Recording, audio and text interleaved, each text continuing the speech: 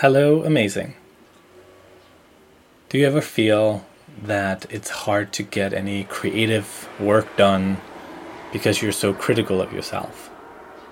Or do you feel that you get lots of creative work done, but it's not the kind of quality that you want? Like you're not happy with it. It's just a lot of work. Welcome to Reframes, the podcast where we invite you to take a different perspective on life. I'm Matthias Jakobsen. And I've been thinking of this question for a while. I feel like it's a question that I keep coming back to, this balance between being generative and producing a lot of stuff, but also learning to filter and increase the quality of the output. And a couple of months ago, I think about 3 months ago, maybe 4, I really wanted to improve the quality of my newsletter. I write a newsletter every once in a while. It's kind of a hand-drawn, handwritten thing. I've been doing it for 5 years now, a little more than 5 years, 6 years maybe. And one of the principles of that newsletter has always been to prioritize, the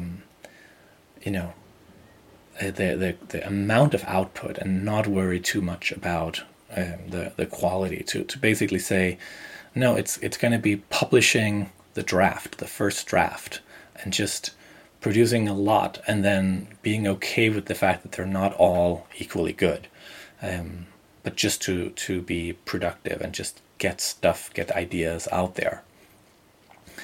And it has worked remarkably well in terms of producing, I think, more than 100 different newsletters and ideas over these years. But a couple of months ago, I was really curious to kind of do something different. I felt that it had plateaued in a way. It was kind of, I'd lost the kind of energy for it. And so I wanted to try putting maybe fewer out there, or maybe try to maintain the output, but I wanted to increase the quality. I wanted to become more of an editor. I wanted to reinvent it, and in that case make it better. And I think it went pretty well. I had to kind of rethink the format and the process of writing it and making it, and I did, and I really liked kind of I produced, I think, 4 issues that were markedly different, less kind of stream of consciousness, much more focused, much more clear on the point. And I began enrolling some of my close friends to kind of give feedback on early drafts and see, is this idea actually landing? How do you understand this idea? Is it even understandable? But then I've stopped, and the last issue that I published was early May, and now it's towards the end of July. And so, and I can feel kind of almost a fatigue, that I'm not even interested in trying to produce anything right now. It almost feels like it has become this kind of insurmountable obstacle. And so now the amount of work has dropped to 0, which I also think that's not what I want.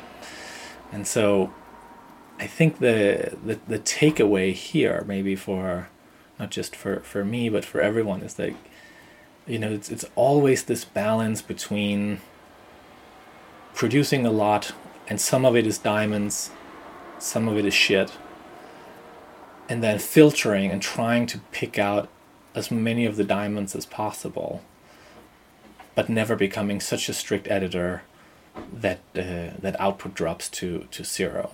And it's not maybe a fixed balance. I think in my case, I could maintain that balance for a couple of months, where I had tilted it more towards editor. But now it's too far. Now my realities around it have changed, and the side of me that is the editor has already become so strict that there's no output even to begin filtering. And so it's not about finding the balance. I think it's more helpful maybe to just notice the pattern and say, okay, maybe now I've produced so much shit that I need to be stricter as an editor. I need to begin filtering more. Or in my case right now, just notice whether it worked or not in the past doesn't matter. Right now, output has dropped to 0, and it's about now scaling down the pressure a little bit and giving myself room to just make again, even if it means a little bit more shit and fewer diamonds. It's better to have some sort of flow than nothing at all. So just notice that if you feel that you're not producing anything, lower the standards maybe. If you feel that you're producing a lot of shit, raise the standards. But don't worry about having a fixed balance. Thank you for listening to Reframes, the podcast where we invite you to take a different perspective on life. This podcast is produced in collaboration with Nikki Schmickis. I'm Matthias Jakobsen.